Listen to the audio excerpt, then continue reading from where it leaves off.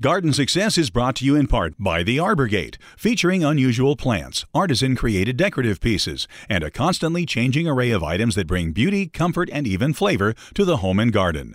Arbor Gate, 15635 FM 2920, Tomball, Texas, 281-351-8851 or arborgate.com. Garden Success is also brought to you by The Farm Patch, 3519 South College Avenue in Bryan, 979-822-7209.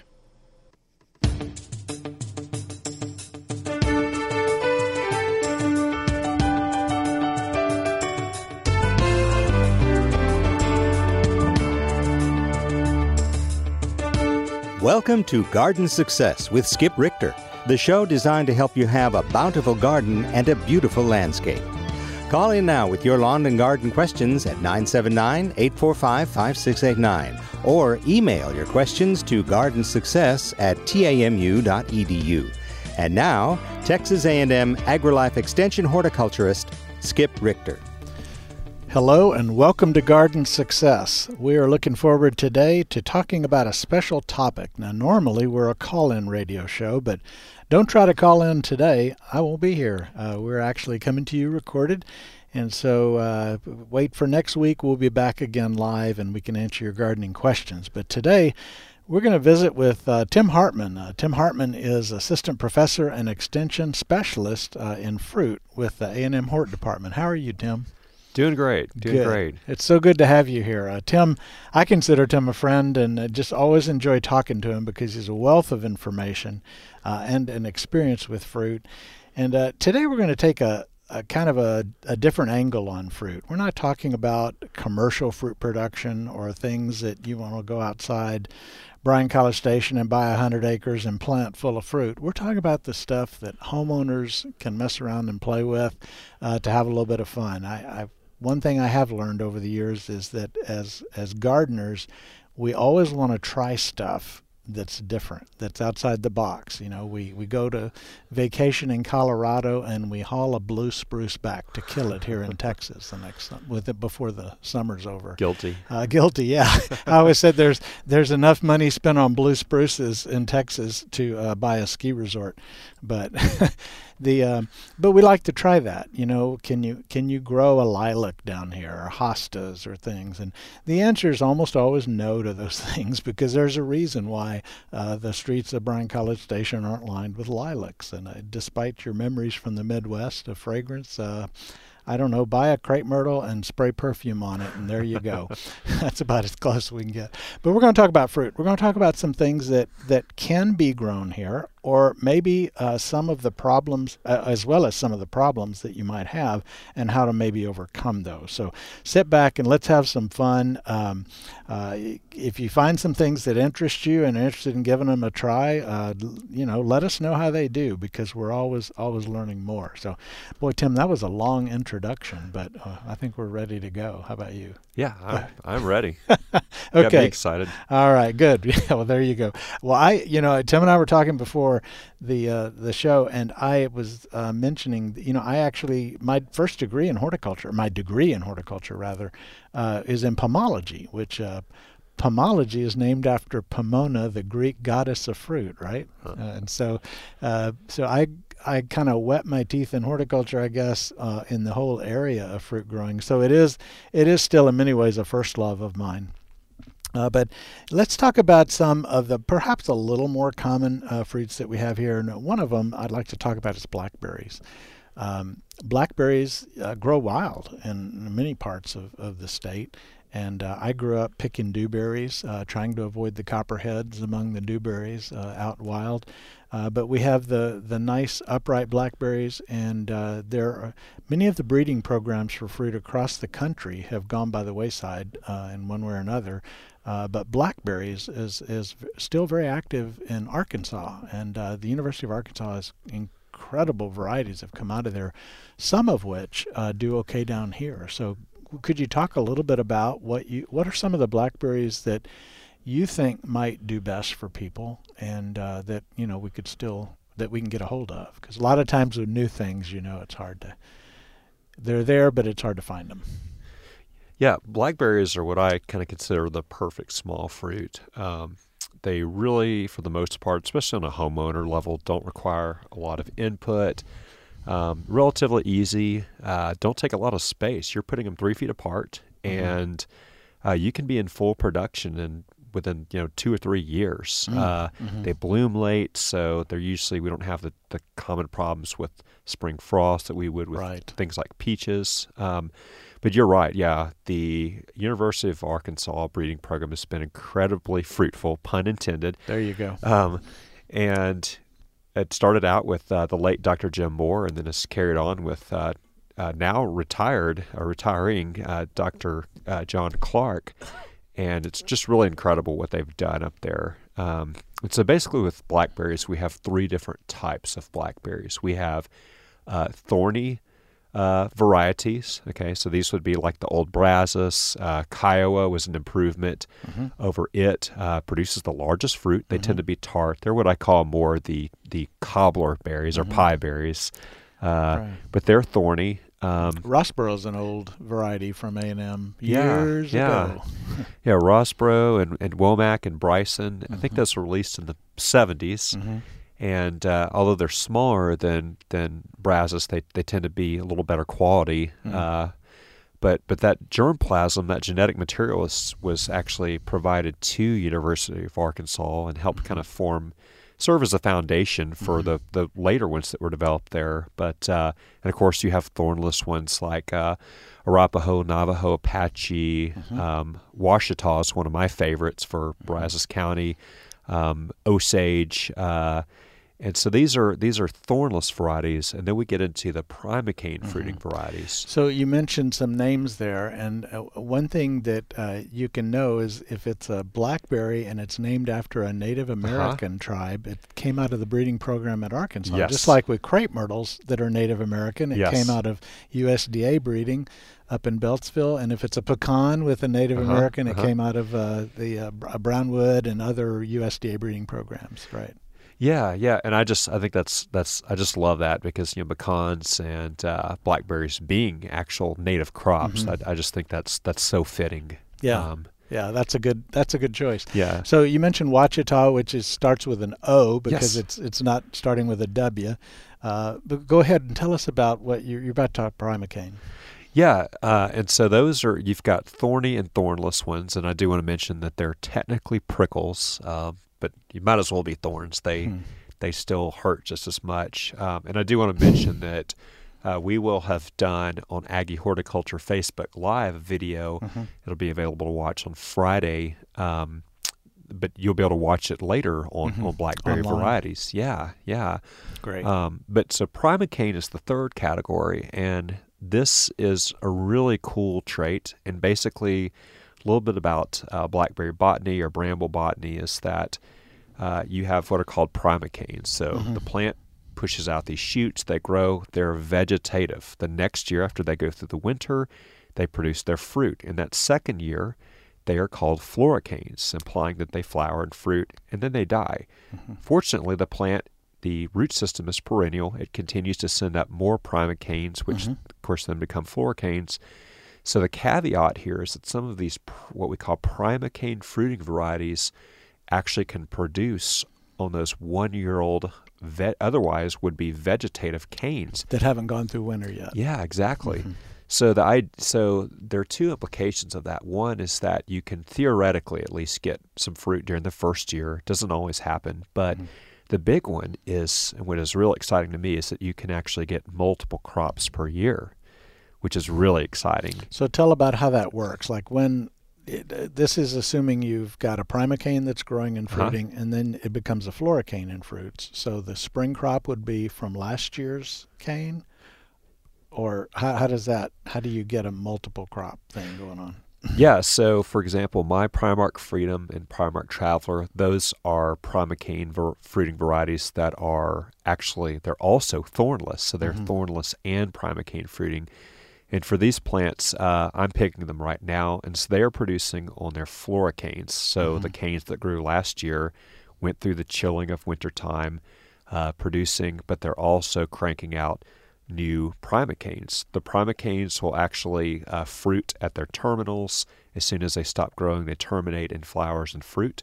And oftentimes I'll get a second crop in usually around July, and then depending on the weather, I may get a crop again in August, September as well. And these are coming off the 1-year-old primocane crops. And these new varieties, they're large, they're sweet. Of course, every variety has its pros and cons, no matter what fruit we're talking about. But it's pretty amazing. If you've grown up picking dewberries like I did, this is a whole new monster. Oh, it's a game changer. Yeah. Absolutely. And speaking of game changers, they've also released a few other new ones. The most recent would be Primark Horizon, which is a thorny primocane fruiting variety. But then Caddo is another floricane fruiting thornless variety. But what we're really excited about is the variety Ponca, Ponca.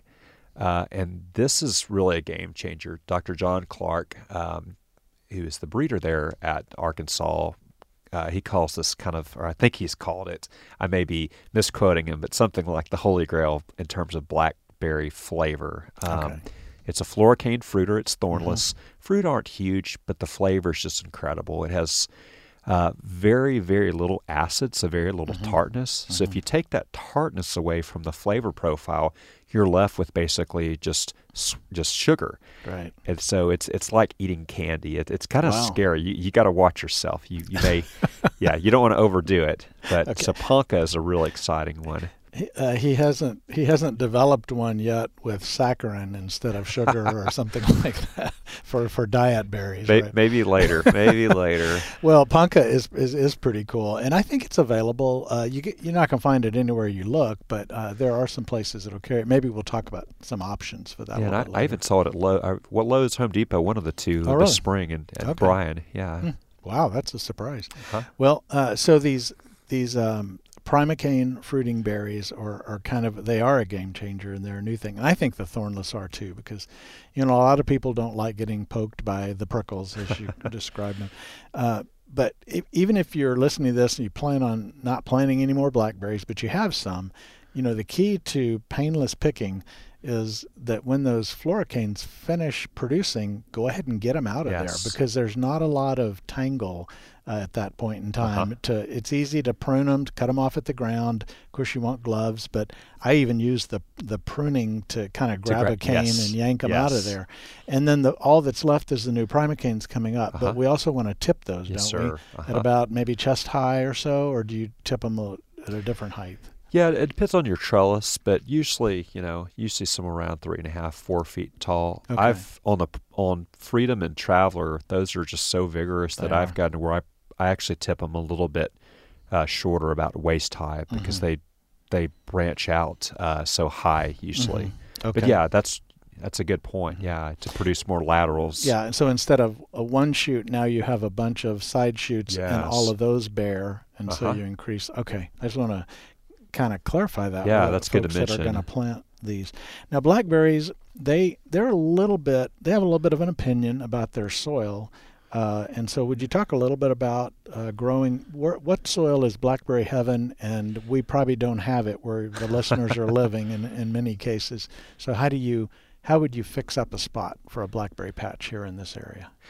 Yeah, so Brazos County, of course, we've got where you have topsoil. The topsoil is pretty good, but then you get into the College Station, concrete, clay, which is obviously not going to be good. Blackberries do need good drainage. And so, if you don't have that soil, especially the depth of topsoil, putting them in a raised bed, something like you do for a vegetable garden, maybe 8 to 12 inches high, would not be bad. They do need drainage.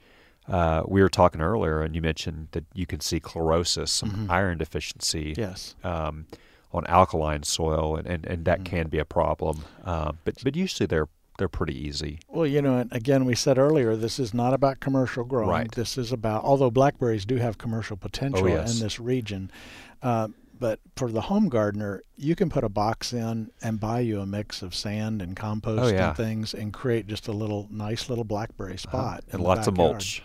Lots of mulch. Yeah, because especially on the thorny ones, you don't want to have to be pulling weeds through the Yes. Or the prickles, sorry. Right, there you go. All right, well, I've got 800 fruit I want to talk about, and I can see at the pace we're going, we're not going to make it anywhere close. Let's talk a little about pomegranates. That's a fruit that some people, grew up eating them. There's some cultures where pomegranate is a huge thing. Oh, yeah. For most folks that maybe grew up here in Texas, they probably never had a pomegranate in the backyard. So we've done some research with AgriLife in the state and just given them our best shot and found some challenges. But will you comment a little bit about pomegranates briefly? Yeah, and I do want to mention that that work was really headed up by Dr. Larry Stein and Jim Comas.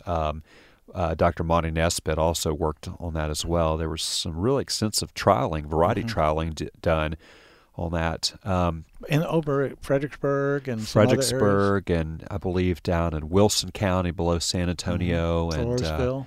Floresville and even in kind of in this area.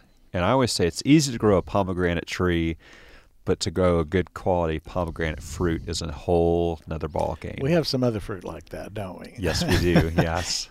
Okay. So what is the number one reason why we just have trouble really producing pomegranates here?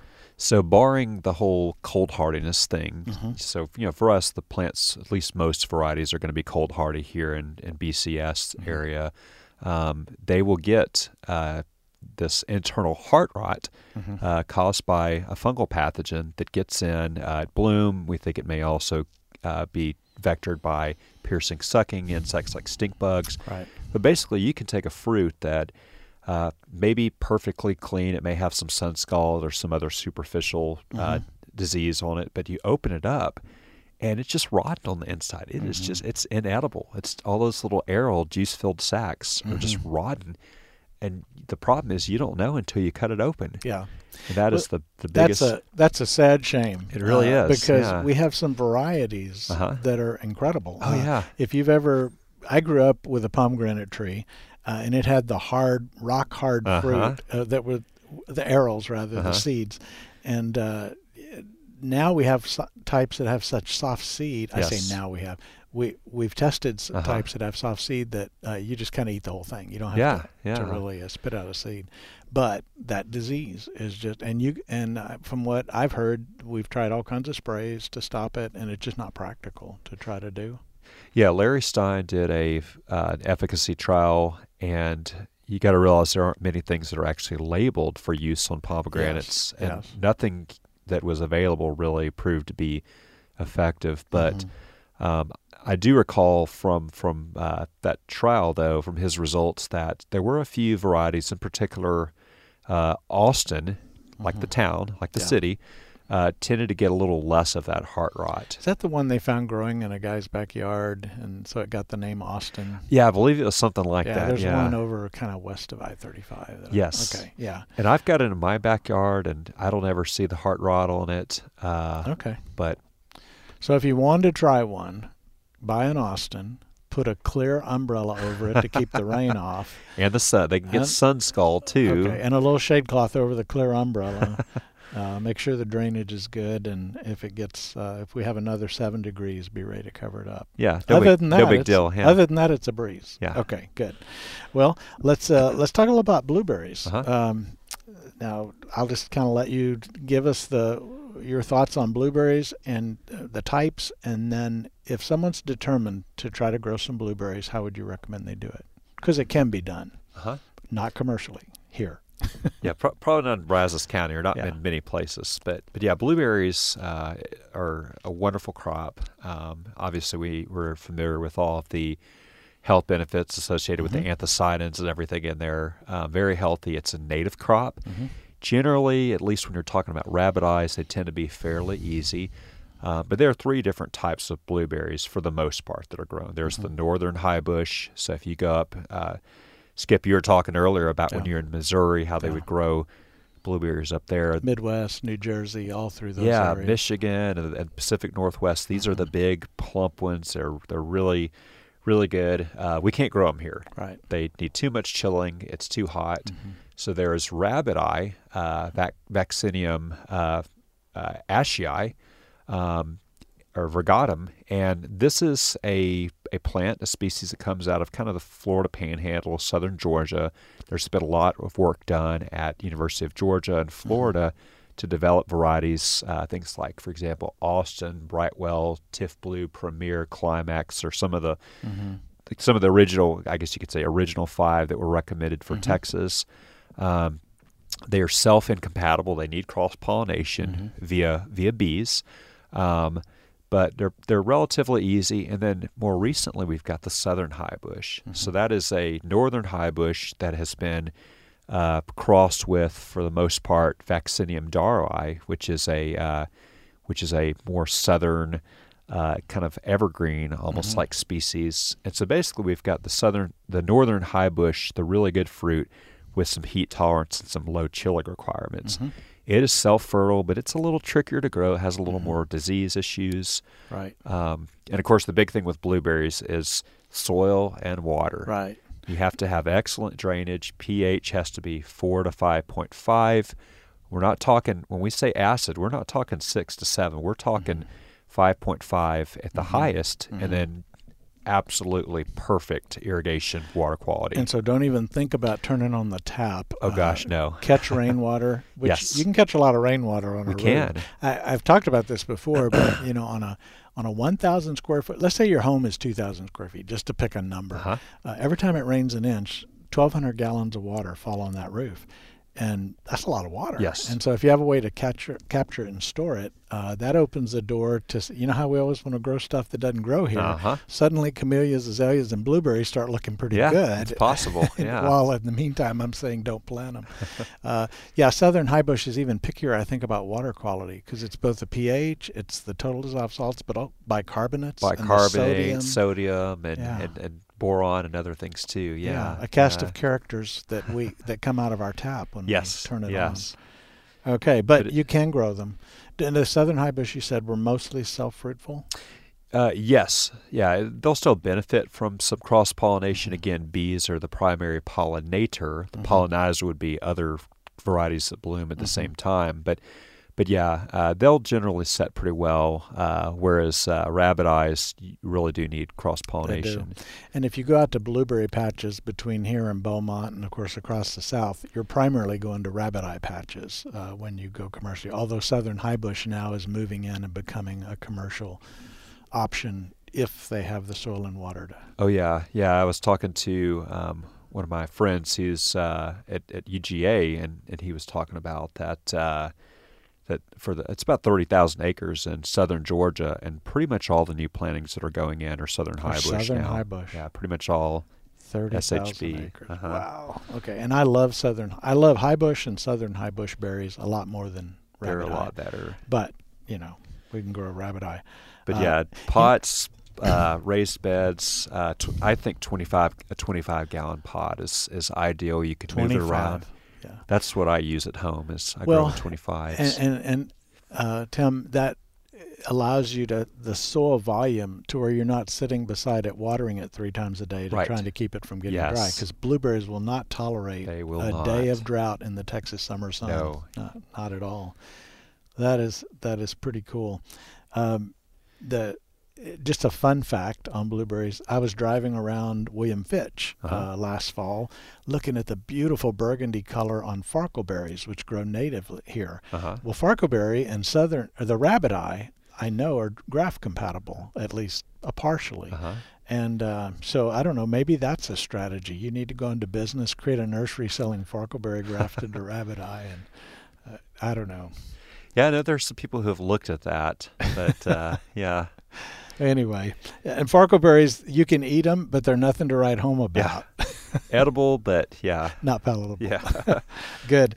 All right, let's keep going. Let's talk persimmons. This is one of my favorite fruit. In fact, I would say persimmons I would probably designate as the Rodney Dangerfield of the fruit world.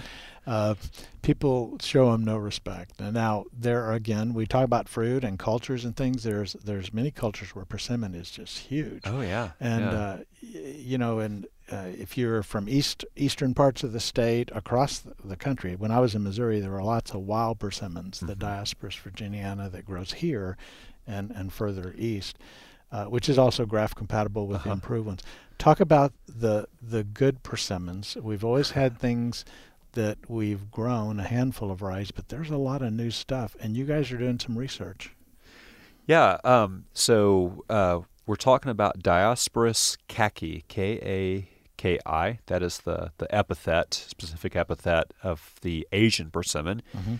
Different species altogether from the American. Not that the American, I love the flavor of the American one, but you really got to do some work to eat them and be very careful that it's fully ripe. Don't touch any of the skin. And astringency is a word that's hard to describe, but very clear when you experience it. Yes. So I'm working with Dr. Justin Shiner. He's a viticulture specialist here, an associate prof at Texas A&M, and I think this could almost be considered cruel and unusual punishment, but he teaches a wine class here at A&M, and to demonstrate astringency, I don't know if he still does this, but he would get green American persimmons and cut them up and let the students taste them to experience, because, of course, red wines, Tannat especially, and some of these other red wine varietals, they really have a lot of tannins, and so I guess that's one way to describe it. I think cruel and unusual is good. That's like a kid growing up giving your friends a chili pekin pepper and telling them to take a big bite. Yeah, it's a little sweet berry. I think my dad did that to me at some point. But anyway, so persimmons, basically for the Asian species, we have really two main types. We have, like you mentioned, the astringent varieties, and these would be varieties like, for example, Hachia, Eureka, Tamopan, and these are, Sagio is another really good one, that they have to be completely soft before you can eat them, and you cannot eat the skin. Otherwise, you're going to have a very bad experience. You're going to really pucker up. But there are other varieties from the non-astringent type, and these are varieties where the tannins break down before the fruit gets soft. So if you're familiar with the Fuyu type, there are many Fuyu strains like Hana and Gyro and many other ones. Saruga would be another one. There are many of these non-astringent types, and basically the difference is the fruit remains firm for a long time. It loses its astringency. The skin loses its astringency. So basically, you could cut it up and eat it just like an apple. It's crisp. You eat the skin and everything. Well, and despite the dangers of astringency, dangers in quotes, I prefer the astringent types for flavor. I always say the way to eat a persimmon is, number one, get an astringent one, and then get in the bathtub and have someone hand you a ripe astringent persimmon. Enjoy it, because you're going to then need to take a bath, because it's just it's like eating a bag of watery jam or something like that. It's and pretty soupy. It's going to get everywhere, and be ready to clean up. Right. But I agree. I mean, I grew up on some of the older ones like Tamopan, and I just, maybe it's sentimental, but I just think they have a richer flavor to them, more intense. But I agree. Yeah. But that's not to diss the non-astringents. So tell us a little bit about the planting you guys have out there. Yeah, so we've been grafting, and we've got almost a full acre. I want to say it's around maybe 80 different named varieties. 80 varieties, wow. A few of these are Virginiana, American. There are actually a few like a Nikita's Gift, which is a hybrid between the two species. But most of these, the vast majority, are the Asian persimmons, and we are grafting onto, like you mentioned, the American persimmon. It makes a good rootstock, and to really do some extensive variety evaluation, which hasn't been done in decades, really. Well, that's good that you're doing it. Yeah, right across the river in Burleson County. So we're really excited about that. So that kind of information, I mean, it's going to be 10 years because, you got to get them up, fruiting, and then give them some time to learn. A lot of times a variety of some fruit or nut will come out, and we'll be real excited about it, and then over a few years you kind of realize a challenge. Maybe it's a pecan that the limbs are subject to breakage more, or some other aspect like that. But hopefully in a few years you'll start to get some good information. Oh yeah, we're pretty excited about it. Good. I'm excited about it. That's excellent to know. We're talking with Dr. Tim Hartmann. Tim is assistant professor and extension specialist in fruit here at the Horticulture Department at Texas A&M. And our topic today, by the way, we're coming by tape, so while this is normally a call-in show, don't call in today. We'll be back live next week. But we're talking about fruit for the home gardener, things that sometimes are outside the box that maybe, we wouldn't want to recommend for a commercial planting, but in home gardens, we can do a lot of unusual things to make a plant feel at home, even though this area may not make it feel at home without those extra measures. And so this is kind of for fun. It's not sending out recommendations, go invest and fill your backyard with this. But here's how you do it if you want to give it a shot. That's the theme of the day. So with that in mind, let's talk about kiwis. We tell the listeners a little bit about the types of kiwi that are out there and some work that's been done here and elsewhere in Texas. Yeah, so kiwi fruit is a really interesting crop. There are about 66 different species of kiwi fruit. They're all vines from Eastern Asia. What you and I are primarily familiar with is the species Actinidia deliciosa. That is the green-fleshed kiwi that has the funny little fuzzy skin. It actually hails from China, not New Zealand, where it was first really domesticated on a large scale. China is the number one producer, then Italy, then New Zealand. And, a lot of people with kiwi, it's kind of take it or leave it, but there are a lot more exciting things. You may have tried the gold, and this is Actinidia chinensis, the golden kiwi fruit, totally different animal. Yes. And if you haven't tried it, it's starting to make it back into the stores. They've finished harvesting in New Zealand, so that's the fruit we're getting now. Very little fuzz on the skin, so it's not like biting into a tennis ball. Tends to have lower acids, so kind of like that Ponca blackberry, more of a sweeter, greater perceived sweetness, yellow flesh, and more vitamin C. It's just all around better. And the color on the outside, it's less fuzzy, but it's also more of a golden color. Yeah, depending on the variety, it can be a little more gold, especially if it hasn't gotten too much sun. Oh, okay. So yeah. Okay. And so this golden kiwi, what have you guys learned about and how many years now have you been working on this particular trial? So I guess I could blame Dr. Dave Creech, a good friend and colleague at SFA, Nacogdoches, Texas. He received some plants in 2011, first fruit in 2014, and they really like acidic soil. They need good water, need a heck of a trellis. They are a vine, but there's been a crop there, a decent crop the last 6 out of 8. We're hoping for 7 out of 9 years. At SFA? At SFA, yes. And so it's really been fun. I jumped on board in 2015, and that was actually what I did my dissertation work on was golden kiwi fruit, looking at the factors that determine, if it's going to be suitable as a commercial crop in Texas.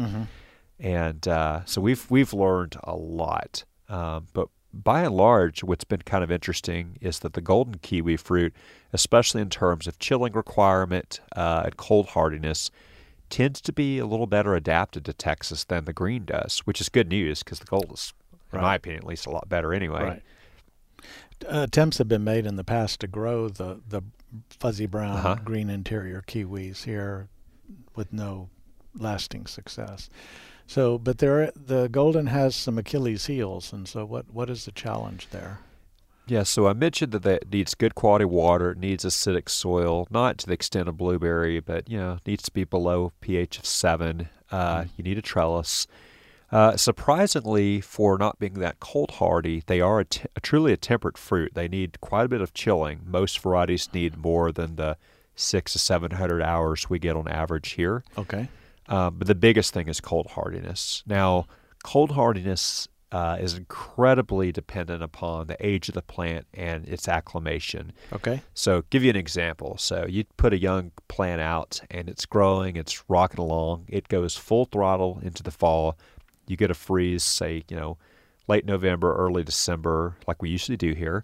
And, or even a frost. If it gets below about 27 degrees, you're going to kill that plant to the ground.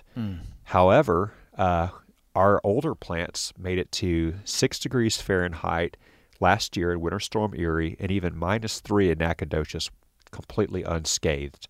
So the challenge is, if you can get those plants through the first 3 or 4 years to where they're up in size, they kind of slow down going into the fall, then they're hardy. But that is the challenge. That's the biggest challenge right there. Well, that's where a homeowner might have a chance with heroic measures to pull that off, right?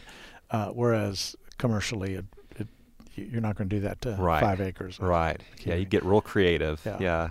And when you say they need a good trellis, they need a good trellis. Yes. I mean, we're talking about a lot of weight, right? Yeah, at least 100 pounds per plant. You're looking at, on average, I mean, New Zealand, they're looking at 50,000 pounds per acre, a pound of fruit per square foot of canopy. And so this is a trellis, unlike maybe you've pictured a trellis that looks more like a fence. This is a trellis that comes up and goes outward with vines spread out almost like an umbrella above you. And that's a good point to mention too, because unlike most grapes, the vines, if they're oriented vertically, they will not be fruitful. They'll just be vegetative. So they need to be growing out horizontally or at maybe a 45, 60-degree angle. Okay, good. But yeah, big trellis. And there are some other, you mentioned the chinensis, and you talked about the green kiwi and the chinensis. And there's also another species that you kind of played with a little bit here that I'd like you to mention. Is it Arguta? Arguta, yeah. So when I was growing up, what's referred to as hardy kiwi, you'd probably see them in the Gurneys, the other seed catalogs. And by the way, when you see a fruit or a long grass for sale in the slick colored supplement that comes in the paper, in general, that's not a good idea. I'll just say. Yeah, I won't comment on that, but yeah. Well, it's getting sold all over the place with amazing claims. Oh, yeah. Yeah. But yeah, so the kiwi, hardy kiwi or kiwi berry, totally different species. It's native to China, going up pretty far north to China, even kind of into Korea, and totally different species. And I do want to mention that kiwi fruit are dioecious. That means you have separate male and female plants. You got to have both, of course. The male's got to be there to provide the pollen. But the kiwi berries, there are some self-fertile varieties like Issei. I personally haven't been too impressed with Issei, but we do have about 30. Issei is I-S-S-A-I. A-I, okay. And then just in case people are listening and trying to write this down. How do you spell that? Yeah. Okay. Yeah, I-S-S-A-I, reportedly self-fertile. And then the other one that you'll see very commonly is Ananasnaya, which we just abbreviate as Anna. But these are some of the more common ones. But we've got about 30 different name varieties, including males, that we're looking at down in the Brazos River bottom. And the thing with hardy kiwi, as the name suggests, is that they can take the cold. They'll grow up into southern Canada even. But, of course, there's always a trade-off. Right. And in this case, they really languish in the heat. So we're looking at them under some little bit of light shade. But these are really nice because the fruit, if you can find them in the store in the fall, they're incredibly expensive, but they're really tasty. They're these little bite-sized fruit, no skin, completely glabrous, and they're really cool. No fuzz? No fuzz at all, even less than the chinensis. Kind of green? Yeah, they tend to be green, but there's some that can have a little bit of a kind of a red or pinkish blush as well. Yeah. All right. Well, that's kiwi. I know I'm moving through these fast, but there's a lot of these kinds of fruits I think people would be interested in. Or maybe, I don't know, maybe we're saving people money on not buying something that they're not going to be happy with. But hopefully we're also helping you have success in growing these. Yes. The next one I want to talk about is one I've recently, in the last couple of years, just really been interested in. That's pineapple guava. Different from the tropical guava. Yes. But tell us about pineapple guava. I'll just say this. My first experience with pineapple guava was as a landscape plant. They have a kind of a pretty silvery-ish green leaf, and the flowers are beautiful. That real red stamens and a pink soft petal, which is also edible. Yeah. People say it's like cotton candy. Well, I don't know about that. More pineapple-y. Yeah, it's kind of like every meat being like chicken, right? Eat this rattlesnake, tastes like chicken. So the they have a beautiful, almost a cinnamon peely bark on the trunk often. So I find it a really attractive ornamental. But talk about it from a fruit plant standpoint. What do we know? Yeah, so pineapple guava or feijoa comes from F-E-J-O-A. F-E-I-J-O-A. F-E-I-J-O-A. I never know how to say that. Yeah, I doubt I'm saying it right. But Aca saloiana, or sometimes still Feijoa saloiana is a scientific name. It's a distant relative of the tropical guava, as you mentioned. And very widespread, great, well-adapted ornamental. We see it growing actually across the road at the A&M Hotel Conference Center. It's all around it, planted all around it. Beautiful shrub, small tree, evergreen. And that's how I became acquainted with it as well. But when I went to New Zealand studying kiwi fruit, I think it was 2018, I knew that they had a commercial industry there, and some of these fruit were the size of the golden kiwi fruit. I mean, whoa.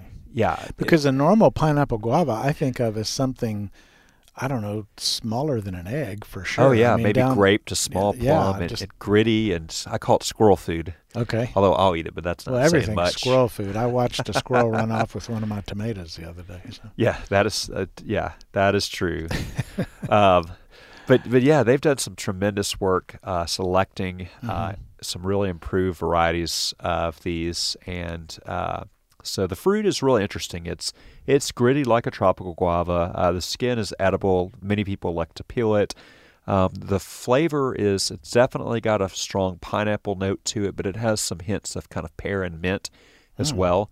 Small hard seeds, but you just kind of eat. And this is a crop that ripens, depending on the variety, October through December. Now, the problem with these things is obviously they have somewhat limited cold hardiness, as we learned in Winter Storm Erie. But BCS, they're generally pretty well adapted in terms of cold. They usually need cross-pollination. And then the other thing is you can't plant them from seed, just like a pecan. You can't take that, variety that you really like and plant it and expect to get the same thing back. They don't root easily from cuttings, and so right now we're mostly grafting, and even that's not real effective. So another project I'm involved in is I think we were up to about 30 or 40 named varieties.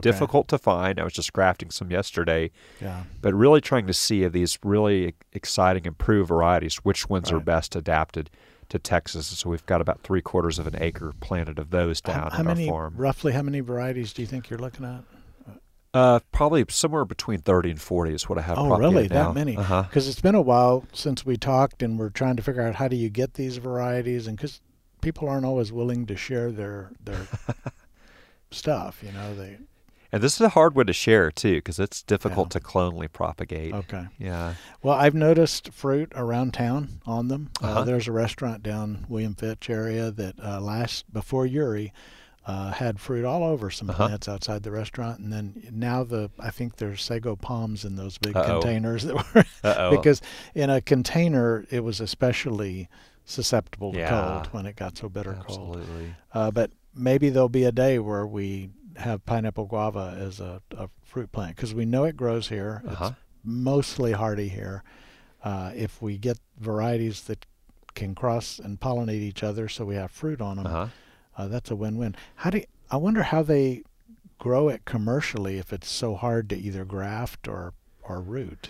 So they could be propagated from cuttings. I've gotten a few to go, but I know in Waimea Nursery, that's the main one in New Zealand, but they do have a good protocol. They won't share it necessarily well. I don't know how well it's shared around the world, how to propagate. Those have been successful, but we're also looking at tissue culture, micropropagation, by the way. But so those are two, a very specific recipe for cuttings, and then tissue culture, two options. But they'll grow them in New Zealand as kind of I've seen them actually trained on a trellis, kind of an espalier. Really? And then also they'll grow them as a hedgerow because they're basically a big bush, essentially. All right. Well, let's see. Okay, here's another fruit that in general we've always just said, don't plant it, you'll be disappointed, and that's apricot. Apricot, and the apricot's probably one of the best examples of, can you grow apricot here? Here, yes, but you can't grow apricots here. Yeah. So talk about that a little bit. Yeah, that's a good way to put it. And this would be another one like pomegranate. We could grow the tree or the plant easily, but not necessarily the fruit.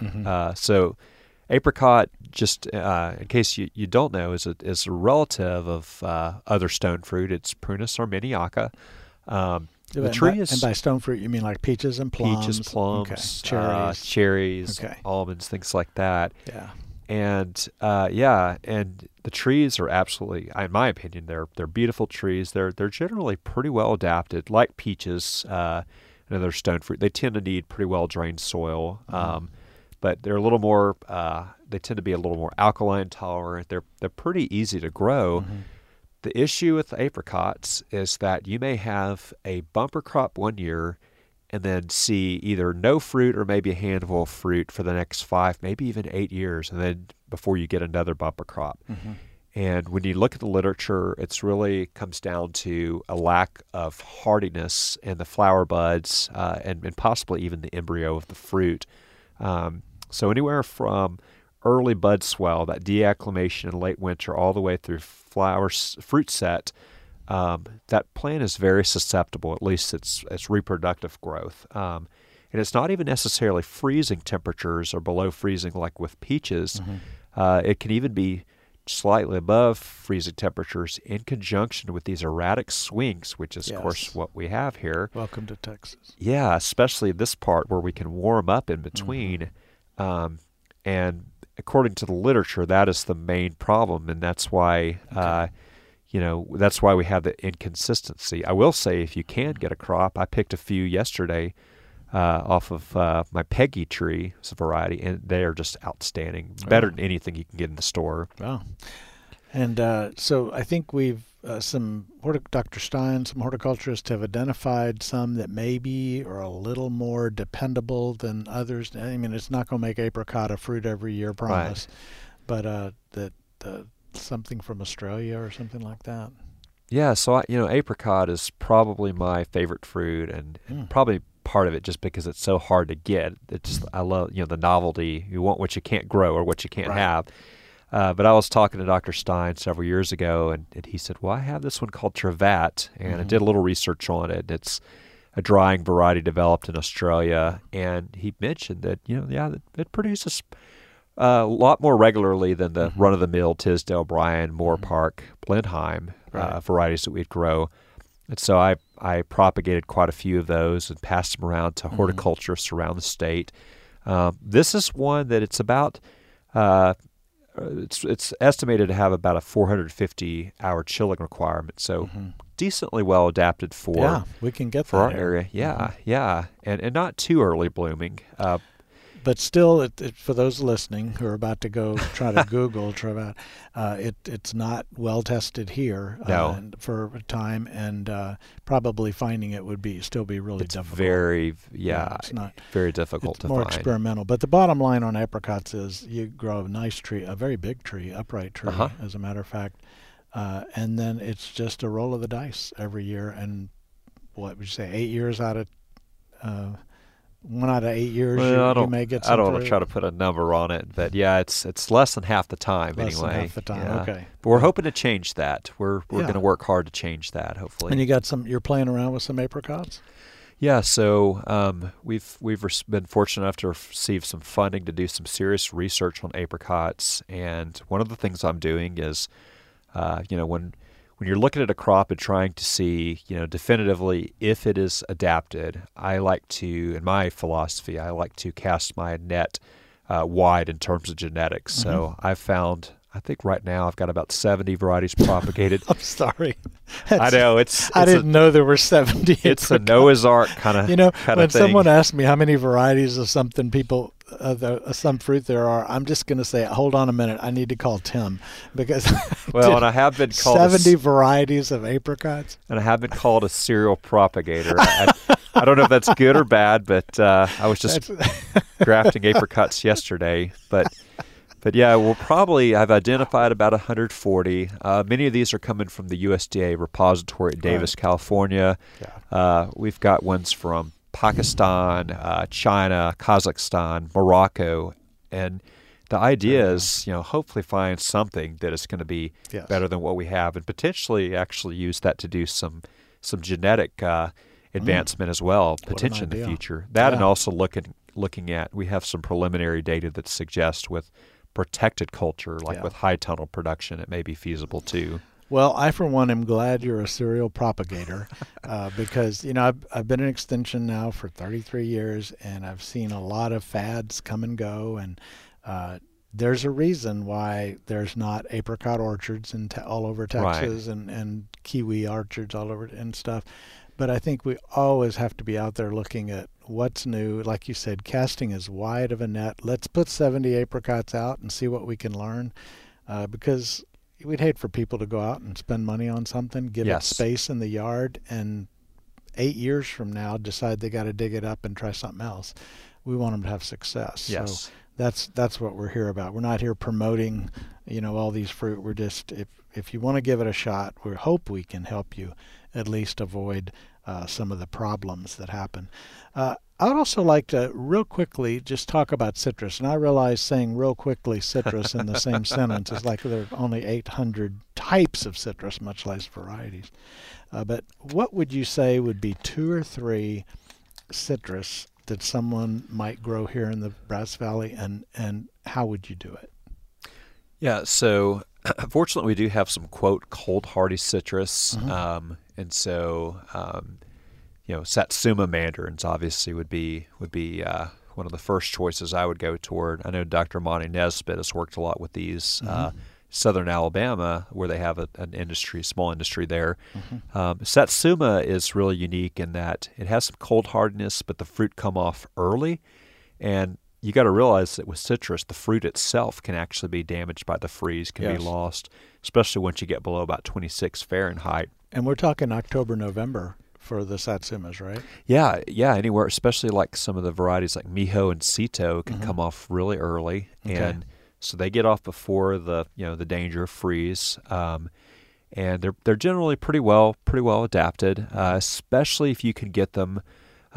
Citrus they can be grown on their own roots. They can actually be grown some from seed and come true, but generally they're going to be grown from a cutting or budded or grafted. And if you can get them budded onto trifoliate orange, which is a wicked thorny plant, but incredibly cold hardy. That'll help a lot. The other one would be Meyer lemon, which is believed to be an orange lemon hybrid, has some cold hardiness. And then one of my favorites is kumquat, which is a citrus relative, a little bite-sized citrus-like fruit. And those are all some of the more hardier ones. So then lining those up, kumquat is the cold hardiest, right, of those? Depending on the variety of Satsuma, I would say it's probably in the same kind of ballpark. And Meyer lemon would be a little less cold hardy. Less cold hardy. Yeah. But the comment you made about kiwi in terms of young plants versus old, we find that in Satsumas too, that if you put a brand new Satsuma out this fall and we have a such and such temperature in the winter, it may die, whereas if it were a 3 or 4 year old plant, it may not be as cold hardy. I mean, is cold sensitive, or have you seen that? Yeah, usually it seems to. I don't think there's quite as much of a drastic difference, but we can see that sometimes. Usually the larger the plant gets. And the thing with citrus, what I did with mine last year is if it's going to be a barn burner kind of freeze, a really bad one. You want to protect the bud union. Identify that bud or graft union. Heap a bunch of soil. Soil is even better than mulch around it, and at least protect that cyan, which is going to produce your fruit. And then it'll grow back pretty nicely. So like a 1 foot or more high cone of soil that you just leave there for the bad freeze. And then it freezes to that, but that strong root system is really vigorous in rebuilding you a tree. Yes, as long as you got a little bit of that cyan left. Another advantage of Satsumas and kumquats both is they're small-statured citrus. A citrus trees can get huge. Right. And these, you could keep them in a 10-foot range or 8-foot range even. Oh, yeah. And it takes a while for them to even reach that size. So covering is feasible in a backyard. And even growing them in a large container as well. Container. Many people put them on wheels, casters, and yeah, that's good. And I was going to say that I love limes, and so we've got the key limes and Mexican lime, different kinds of limes. But I grow them here, no cold hardiness to speak of, but it's easy to slip a dolly underneath them, throw a strap around it, and go into the garage, and you don't even have to go see the chiropractor next week after doing that. So that would be another reason. They have a little bit of a challenge. We have a citrus leaf miner that can be a little bit, but I tell you, citrus is, if it never produced a fruit, it would be worth growing for the aroma of the blooms. It is just so especially nice. if you have it right outside your door, or even if you bring it in during the winter time, it'll just put it on the southwest side of your patio so the prevailing wind takes it across the patio. That's cool.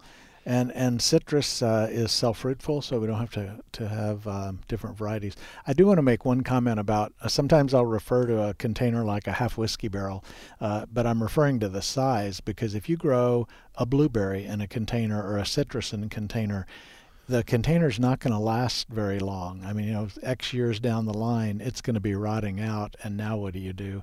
So make sure your container is one that either lasts, or you're going to be willing to take the equivalent of a half whiskey barrel of soil and try to repot it. Yes, which is not fun. Good luck with that. Yeah.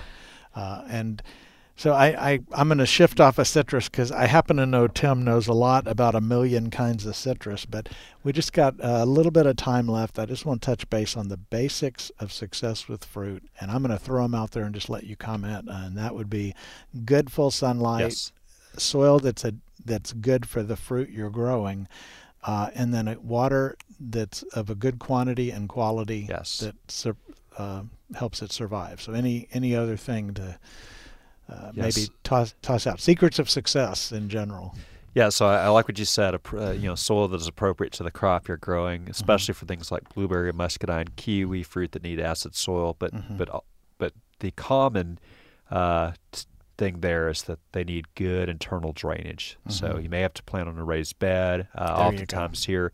Then the other thing, I think, where people usually go wrong, where I feel like I see people forgetting a lot of times, is you got to practice good weed control. And remember, the turf grass is a weed when it's growing around a tree like that. True. You've got to keep that grass usually at least a 4 feet by 4 foot area. That is weed and grass free to get it established. There you go. Well, we've been visiting with Dr. Tim Hartmann, our assistant professor, extension specialist in fruit in the Hort department. And I want to remind you, go on Aggie Horticulture website. There's a section on fruit with a publication on everything you can imagine that will help you get off to a good start. And you can always call your county extension office as well. Thanks for listening today. We're going to be back next week live again. And Tim, thank you so much. Thank you for having me.